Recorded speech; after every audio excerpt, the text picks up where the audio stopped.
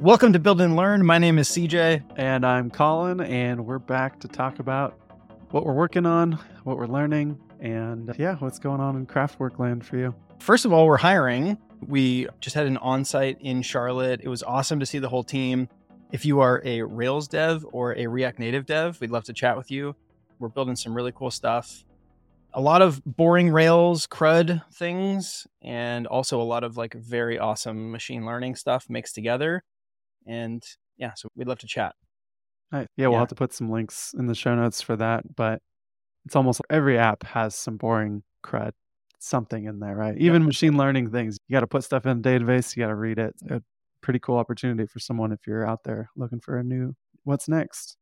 Totally. Yeah, actually, like surprisingly, some of that stuff that many might consider boring, like just putting stuff in the database, is exciting because we get to play with all these like Postgres extensions to make Rails do really interesting things with semantic search or with trying to get chatbots to handle automated sales and support and some other things. Lots of really cool stuff we're working on right now. But you're like on the edge of your seat though, because of something about a school bus. So curious to hear what the heck is going on. Yeah, we're recording this. This will be time dilated a little bit, but right now I'm the high bidder of a government auction to buy a short school bus. It's something that I've been wanting to do for a long time, and I eventually want to convert it into a little RV type thing. I have no aspirations to live in a school bus, but just the idea of like, I've looked at a lot of RVs, and I am in Nevada where there's a lot of space and we have things like Burning Man, and I think it would just be a fun project to convert it, work with my hands, not be in front of a computer. And I have gone back and forth, and everyone around me is probably sick of listening to, should I buy a school bus? Should I not buy a school bus? And so this morning, it ends in 3 hours, and right now I'm the high bidder. So I just put in a bid. I was like, you know what? I can spreadsheet this out as much as possible. I can go back and forth, but ultimately it's a reversible decision. So like, it will be a school bus that I can resell if I choose not to convert it, or if it's just not going to be worth having, then I can do that. It is in LA, so if I win it, I have 10 business days to go get it, drive back. So I'm going to have to do some gymnastics with my schedule if I get it. So if we get it, we'll do an update, and it'll be part of the building and learning Nice side projects for the future. Nice. Man, this sounds awesome for you because you camp so much and you go out and do stuff outdoors so much that it'll be amazing to just pull up to any campsite anywhere in Northern Nevada, Northern California, and just have all of your gear and all your stuff like ready to go. Yeah, that's the plan. And hopefully it'll open up more like cold weather camping and stuff, because we like to, like, if we get this, it's going to be like we have to use it. Mm-hmm. If we find that we don't use it, then it probably should go find a new home. But yeah, we'll see. So I'll keep everybody updated on that. Nice. I was surprised when we got like a utility vehicle. It actually changed our lifestyle a surprising amount. I didn't realize how much it would impact it. I thought it's just, it's another daily driver kind of thing. But we actually started doing bigger projects like on the house and actually hauling giant like loads of cordwood or giant things of pine needles and sheetrock and pavers and like all this stuff that is much harder to do just in the back of your like sedan. It also like for us, for a 4-person family, it unlocked like longer trips because we could pack just like a ridiculous amount of stuff in the back. So we would go with the kids with the trunk full of all the goodies and huge ice chests full of all the food and everything that we would need to go for big long trips. So definitely excited for you to have that sort of same experience.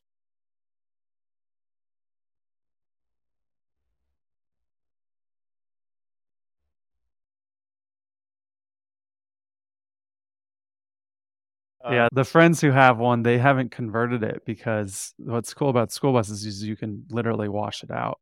They use it to go to the dump. They use it to move stuff. When they do go to Burning Man, they like throw a folding couch bed into it, and they just don't convert it, which means they don't have to register it as an RV. And there's like a whole world of, in some states, you have to convert it and turn it into an RV if you don't want it to be a commercial vehicle. This bus in particular is actually just registered as a van. So I'm dodging a lot of headaches there with it. It's a van. It's not a school bus. It's not a commercial vehicle. So I'll share some learnings here. Maybe we'll have an Instagram, a school bus Instagram or something, maybe YouTube in the future. We'll see. Nice. Very So, cool. Awesome. So I was on Twitter and Reddit this morning, and I noticed this new Flex UI library. I don't know if you've seen this. This Rails dev is Indie Hacker kind of releasing their own UI framework that is built on Flex with a bunch of UI components. And yeah, I don't know. I'm not sold on it 100%. I think I love the idea of Flex because you don't have to write, like you can write everything with Ruby. And I don't love spending time in HTML, but at the same time, there's just so many code examples and templates and other UI frameworks that come with HTML and CSS examples that I have a hard time like just going all in on something like Flex. Yeah, there's a lot of libraries. I think you mentioned this one from ShadCN here as well, which is built on top of Radix and Tailwind. They don't build themselves as a component library, but I like this idea of reusable code snippets. It's like, how many of us have to reinvent the wheel every single time we want to do the same things? We're not at a point in web development where we're trying to reinvent the wheel. Like, the users know how to use things and they don't want surprises. But we don't want to re-implement them over and over again. So yeah, this one's pretty interesting. So Flex is for Ruby devs, and then Rails UI, is that? Rails UI is it's just like another UI framework. And yeah, I don't know how any of these how adoption is going to go for any of them. Also, I signed up to try to get access to v0.dev. This is ShadCN got acqui-hired by Vercel, and they have been working on a GPT tool where you can like type in what you want it to generate, and then it's supposed to generate it for you, which I think would just be mind-blowing. That would be so amazing. But yeah, I haven't gotten access yet. So I'm waiting with bated breath to see how that's going to work out. Awesome. Yeah, I've been looking at the ShadCN one, and then the other one, are we saying that right? I think so. Yeah. And then I think we're both Tailwind UI customers. I love being able to copy and paste some of those, or even just go look at, okay, how did you guys build this? Mm-hmm. So yeah, I definitely lean on Tailwind UI way hard. Drew on our team is incredibly good at Tailwind, and as both a designer and a front end engineer, he can look at something and be like, "Oh yeah, you just need this class here, this class here, this class here." I'm like, "Whoa, how did you even do that?" Because that means they know CSS, right? Yeah, exactly. I'm like just copying and pasting from Tailwind UI, and it looks good enough. So. I will say it's still worth learning CSS because I think a lot of people are learning with Tailwind and they don't fully understand how things like the box model and stuff work. And if you do know CSS well, then you're like, oh, I know exactly what helper classes to throw on here. And it took me a long time to come to terms with using all these class names on elements because I'm so used to using like a descriptive ID with a very separate CSS file and all of that. But the CSS Zen Garden way of doing things. But it's hard to deny how fast and how like you don't have to maintain style sheets and stuff. It's just beautiful. Mm-hmm. Yeah. The other thing though that we bumped up against was that when I kicked off the Rails app, I edited the generators that Jumpstart Pro comes with so that it would spit out standard HTML for all of the views that we needed with a bunch of Tailwind classes. And that is not very maintainable now that we're hundreds and hundreds of views deep.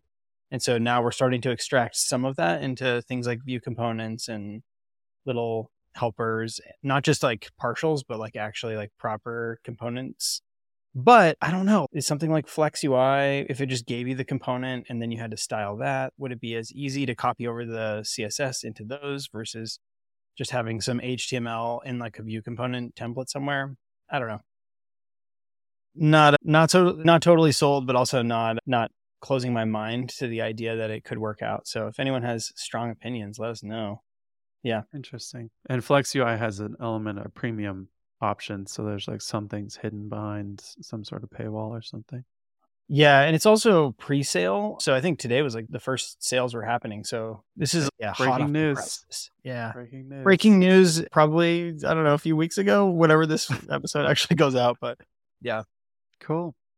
Shifting into a little something different, I think listeners want to hear a fitness update. Oh, yeah, let's do it. Let's do how's the it. fitness So, journey going?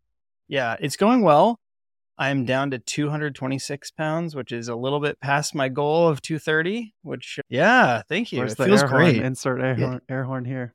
The accountability cohort thing that I did, which is like a group of dads on Facebook, that was huge. Just having to record every single thing that I ate and show them pictures of it. And also they could see like my workouts every day. And we would call each other out if someone was slacking, like, oh, hey, where's your pictures of your food today? Or, hey, it looks like you took it too easy on that ride. Like, why don't you ride a little harder?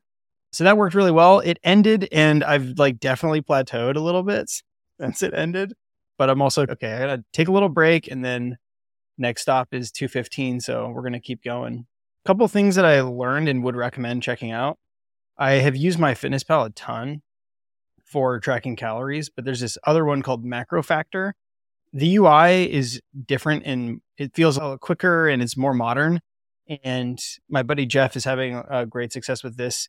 The way that it works is you put in the same details, and as long as you're tracking correctly, it can calculate your basal metabolic rate based on like your weight and the calories that you're entering. So it can figure out like, oh, here's exactly how many calories you should be eating each day, and then make recommendations automatically based on that instead of you having to go and do research and then enter in certain things. It gives you a more intelligent breakdown of your diet, which is cool. And I think I mentioned on the last episode, but this book called The Ultimate Guide to Body Recomposition, which was like super dense and scientific. I really liked it, and it gave me a lot of things to chew on. I'm like definitely in the camp of more data is better and nerding out about, all the different proteins and the exact number of like grams of carbs that you should be eating based on your weight and based on your gender, based on your activity level, et cetera, et cetera. So Nice. that was pretty cool. Yeah, it's going well. Yeah, I've been looking at an app called Chronometer. I guess I haven't talked about it on the show, but I'm just past 100 and something days of being vegan. And one of the concerns there is like making sure that you get all of your nutrients and things. And so Chronometer will break down. I think MyFitnessPal and MacroFactor might do this too, but it goes really in depth. If you record your food, it'll show you like this meal was like hits your targets on like certain vitamins and minerals that you need, because that's one of the concerns is a lot of people end up eating vegan junk food and never getting what they really need. And so things like B12, are you just eating salts all the time and everything's just overwhelmed with sodium? Those kinds of things are important. I think I was mostly doing it to just try something for a consistent 100 days and see how it goes. And now I'm going to do a blood test as part of my just annual checkup at the end of November, and we'll see if we'll stay on the vegan train or not. But how do you feel? I feel pretty good. I haven't noticed too many things. I think for me, like my weight is more consistent, and I've actually been losing weight in a fairly healthy way without doing much workouts. And so I have a new normal basically. But I also don't crave a lot of the stuff that I used to crave. I've really figured out how to make it easy in social situations as well as going out to eat and things like that too. Yeah. We're hacking all the things over here. It sounds like both of us. Yeah. I think it's like a good thing to experiment with your body, with your diet. I think it also builds your confidence if you can control what you eat. Just being able to do that, I think reflects like a certain level of discipline, which trickles down into so many other areas of your life that, I don't know, it feels good. Totally. So you guys are hiring, you've been playing with some UI stuff. What else have you been building?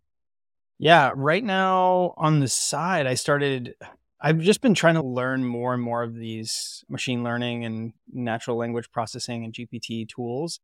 And so I'm building a tool that will write fiction novels or help you write fiction novels. Obviously, you still have to be very involved in the process, but trying to use GPT to like help be a co-pilot or tailwind for authors to write these books. So that's been really fun. There is some tooling in the Ruby ecosystem. So there's a project called langchain.rb that's got like some stuff in the toolkit. And so what I'm finding is, I get to like deep dive into the approaches that these libraries are taking. And really, it's just like several interactions with different large language models to get different results. First, I want you to do a search based on this query to find similar results from the past. And then I want you to combine those together as input into the next query and then give me the ultimate result. So combining or summarizing or splitting or thinking about or planning or like all these different like steps that you can do in the middle. I'll share more details later, but I heard on the radio somewhere that Amazon just changed their rules about self-publishing. And at some point, like you could self-publish as much as you wanted on Amazon. And they recently made it so that you're only allowed to self-publish 3 books per day because people were just like plowing, generating a bunch of stuff and self-publishing. And I was like, wow, wouldn't it be cool if there was like a tool that helped you do that self-publishing, but also like lets you edit in the process? Also slightly inspired, Nicole and my mom went to Salem, Massachusetts during October, which there's like all of this like crazy tourist activity around like the witch trials and stuff. And there was a couple of really interesting like historical figures that they learned about. And then when they came home, they're like, I wish there was a historical fiction book about this specific person. I would love to hear and learn about their life. And maybe I should write a book that talks about that. And in my head, I'm like, oh my God, like I could feed all this like historical reference data to GPT and then help be the co-pilot for writing a fiction novel. And so that's a combination of several different like ideas that are plowing into that. So very cool. Yeah, it should be fun. It's fun to work on something that's not work specific. Yes. Too. Yeah. Wow. I'm also like trying to be more fun with it and just like crazy colors and move as fast as possible and working on it with the kids. So that's always fun too. But nice. Yeah. How's the conference app going? Good. Yeah. I think we've talked about this one a lot, calendars in general, but I finally decided I'm in this accountability group and we're building it. So I've got, I think, 4 more weeks. It might not be fully featured by then, but I'm hoping we have to do a show and tell at the end. So at the end, I'll have the ability to at least have the iPad app show. And it's just going to be a React website for now. It's not going to be a native app, but turn red and green when it's been booked. And then the ability to log in, create an account and actually click and drag and book the meetings, which I think I'm going to look at full calendar like you mentioned last week. Nice. Just because as much as I would like to use the really cool Tailwind calendars, I am not building all of that. Yeah. I am really curious the structure for the accountability group and like, how did you find out about it? Like how often do you meet and how does it work? Yeah, so it's part of our co-working space. It's like a perk of being a member, and we meet once a week for 8 weeks. And I'm the facilitator for it, so I guide them through picking one project. We seem to attract very ambitious members who they're like, I'm going to work on all 3 of these things, and they make no headway on any of them. And so we have really tuned the project. Like we've done this probably 20 times over the last couple of years. And we've learned to really make people dial into one project, do less than you think you can do in 8 weeks because we're only meeting for an hour and people are probably only carving a few hours out of every week. But we have somebody who's practicing and rediscovering their love for guitar. We have someone trying to work on a course that they're doing. Someone's working on a curriculum for a yoga academy. Like there's all kinds of different things, which is really cool. And it'll be fun because show and tell for the guitar person is going to be them performing a song. And then we'll see like the conference room app and things. So yeah, works pretty well because, man, 8 weeks goes by so fast. Yes, totally. Do you find that the day before you meet with the other people, you're just like hustling to try to get something done to show like the next day? Yeah. I think that helps because you have to show something and we alternate between a rose and thorn update. So something that went well this week and something that was a challenge or a speed bump. And then sometimes it'll be like, what's the thing that you ran into that you're interested in learning more about? And so it's really nice because some of our members, they come in and they work. If you've been to a WeWork or any of these places, like you don't really get to understand what people work on, what they're doing, what their challenges are. It becomes a little bit of group therapy where everything that happens in Cotivation stays in Cotivations. People get a little bit vulnerable if they're a freelancer and they're like, yeah, no clients are paying me on time.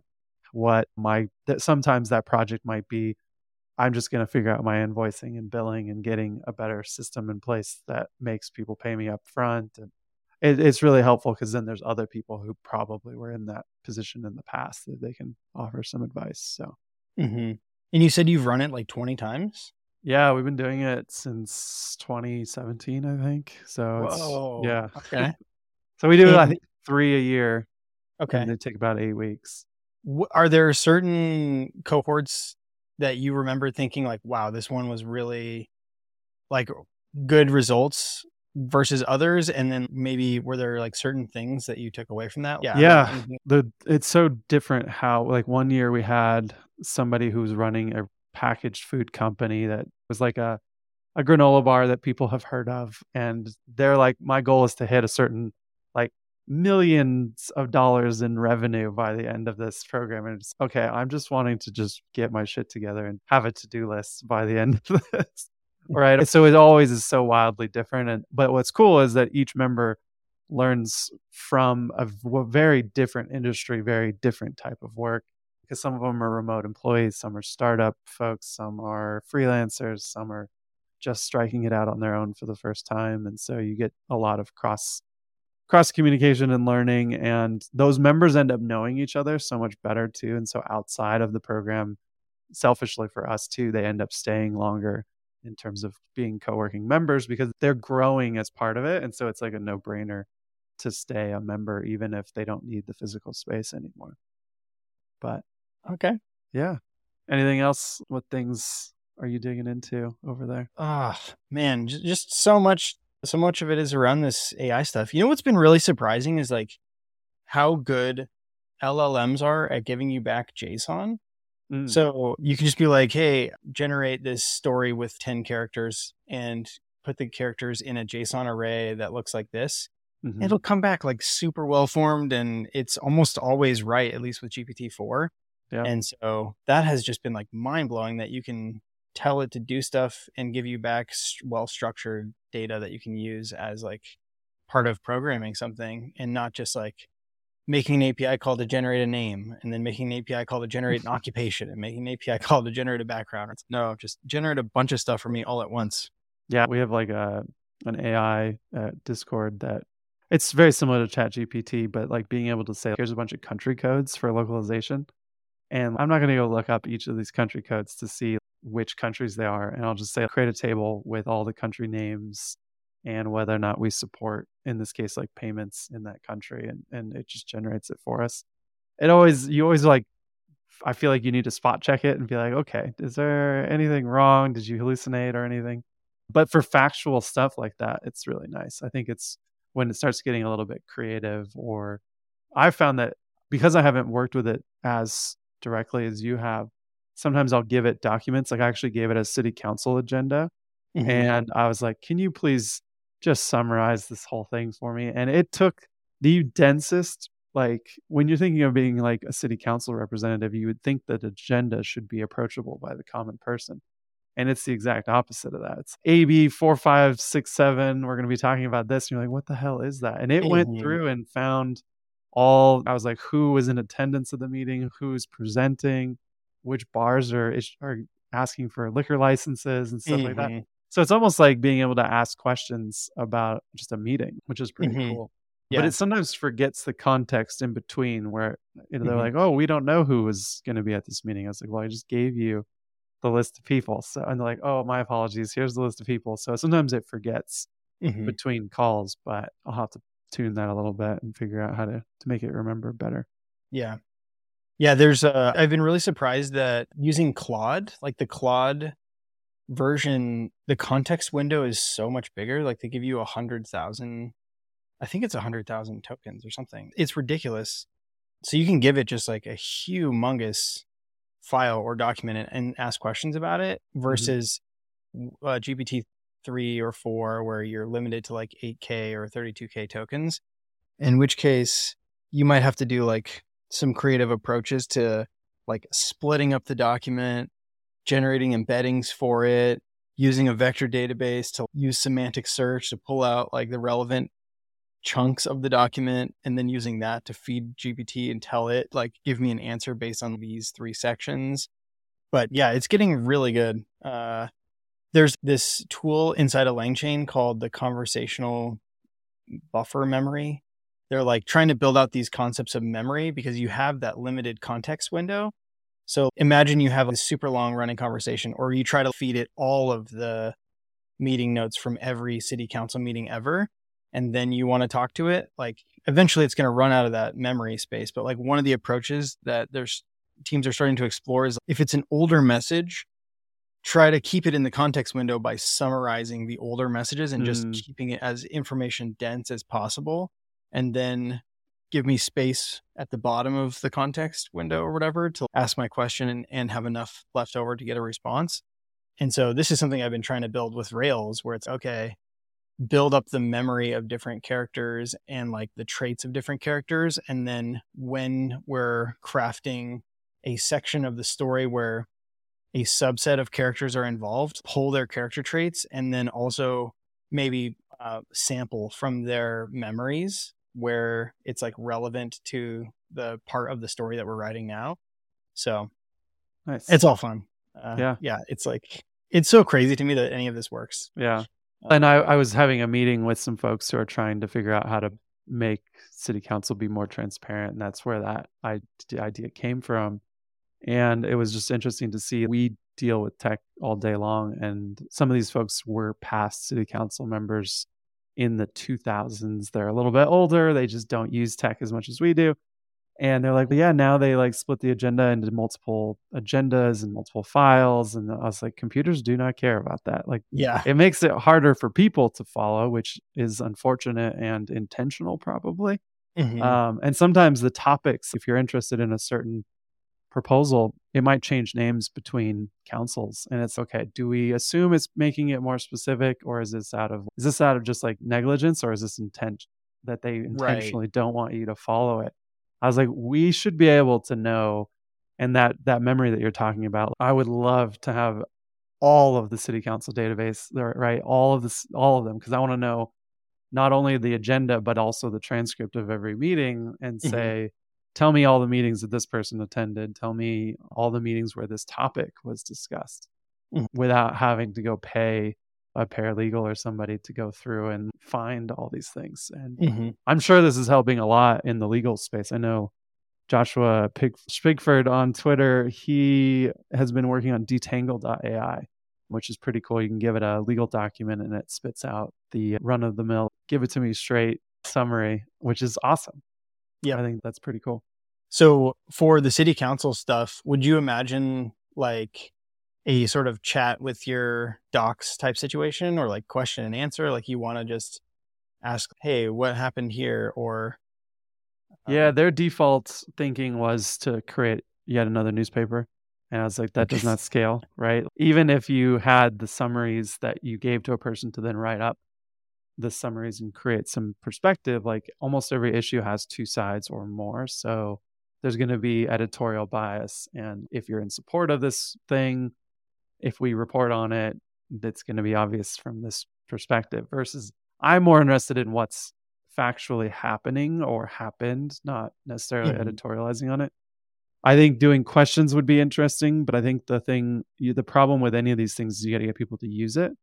And I think it would be more interesting to say CJ signed up for his local council watch, and I, CJ, live in this ward and I'm interested in these topics. Tell me anytime bike infrastructure pops up on a city agenda. And then you get emails letting you know, but then we can also say, this is how you can call in, write in, or show up to a meeting based on the things you care about. Because unfortunately, we can't create a whole bunch of public comment off of a government website and then submit it for public comment, because they'll be like, oh, these trolls on the internet. It has to go through actual government proceedings and meetings and stuff like that. But it could, as I think a lot of people aren't familiar, number one, like how to call in or show up or have their voice heard, but also it might be interesting to give examples to them. Like, okay, here is templates. Here's a drafted email for you to send, and here's the email address you should send it to, and this is how you can have your voice heard or whatever. Oftentimes you see those templates and they're exactly the same and they just get tuned out by staff. But if you can regenerate the summary every time, or at least give them a starting point, be like, what's your name? What do you care about? Where do you live? What ward? And then we generate a little thing that's custom to you. And with Twilio and stuff, we could even send it. Yeah, totally. It starts to get interesting. It's mostly like a civic engagement thing. It's, do we just bury our faces in our phones more, or do we use this tech to actually get people more engaged, because people do care about where they live and the decisions being made. But like, these meetings are during the middle of the day when most people can't go. And so we want to tell you, like, if you're going to take time out of your workday, if you're going to call out sick or PTO, like, here's a letter to your boss, to get your time off. But we want to make sure that you go to the most impactful meetings and not waste your time. And maybe surprise city council in the process. You're like, you want civic engagement, we're going to make people show up. Yeah, I love that idea. That's very cool. And I also hadn't thought about like a monitor, like a GPT based monitor that's just tell me anytime bike infrastructure comes up in these meetings. And then it could parse the docs, and even if it says bicycle instead of bike or whatever, like bike lane, whatever, like it's not. And in Reno, they're calling it micro mobility or multimodal. And I'm like, use the words that humans use. Like, these are city planning and like architecture grad student words, which is great. But if you got an email that says, come vote on micro mobility, whatever, like a lot of people are going to tune that out. But then you look at the bike organizations and they're like sending an email with save the bikes in all caps, right? One of those emails is getting open and one of them isn't. And so there's these little nuances that come up. And maybe I'll have to dig into some NLP stuff here too. Yeah, it sounds like a fun project. Seems like a wrap. What do you say? Yeah, I think there's some topics here we can talk about next time. But we've got some great shout outs for the show. So welcome to any new listeners out there. And thanks for the shout outs, Connor and Jesper. If you've been enjoying the show, you can also help us out by leaving us a review in whatever podcast app you're listening to. We have never really asked for this. We forgot that's a thing, podcast reviews. But it definitely helps other people who are building cool stuff find the show. Give us a review, give us a rating, share it with some friends. We're going to keep doing the show as long as people like hearing it. And we always have things to talk about, so we'll keep going. Yeah, totally. That's all for this episode, folks. As always, you can head over to buildandlearn.dev to check out all the links and resources in the show notes. See you next time. See ya.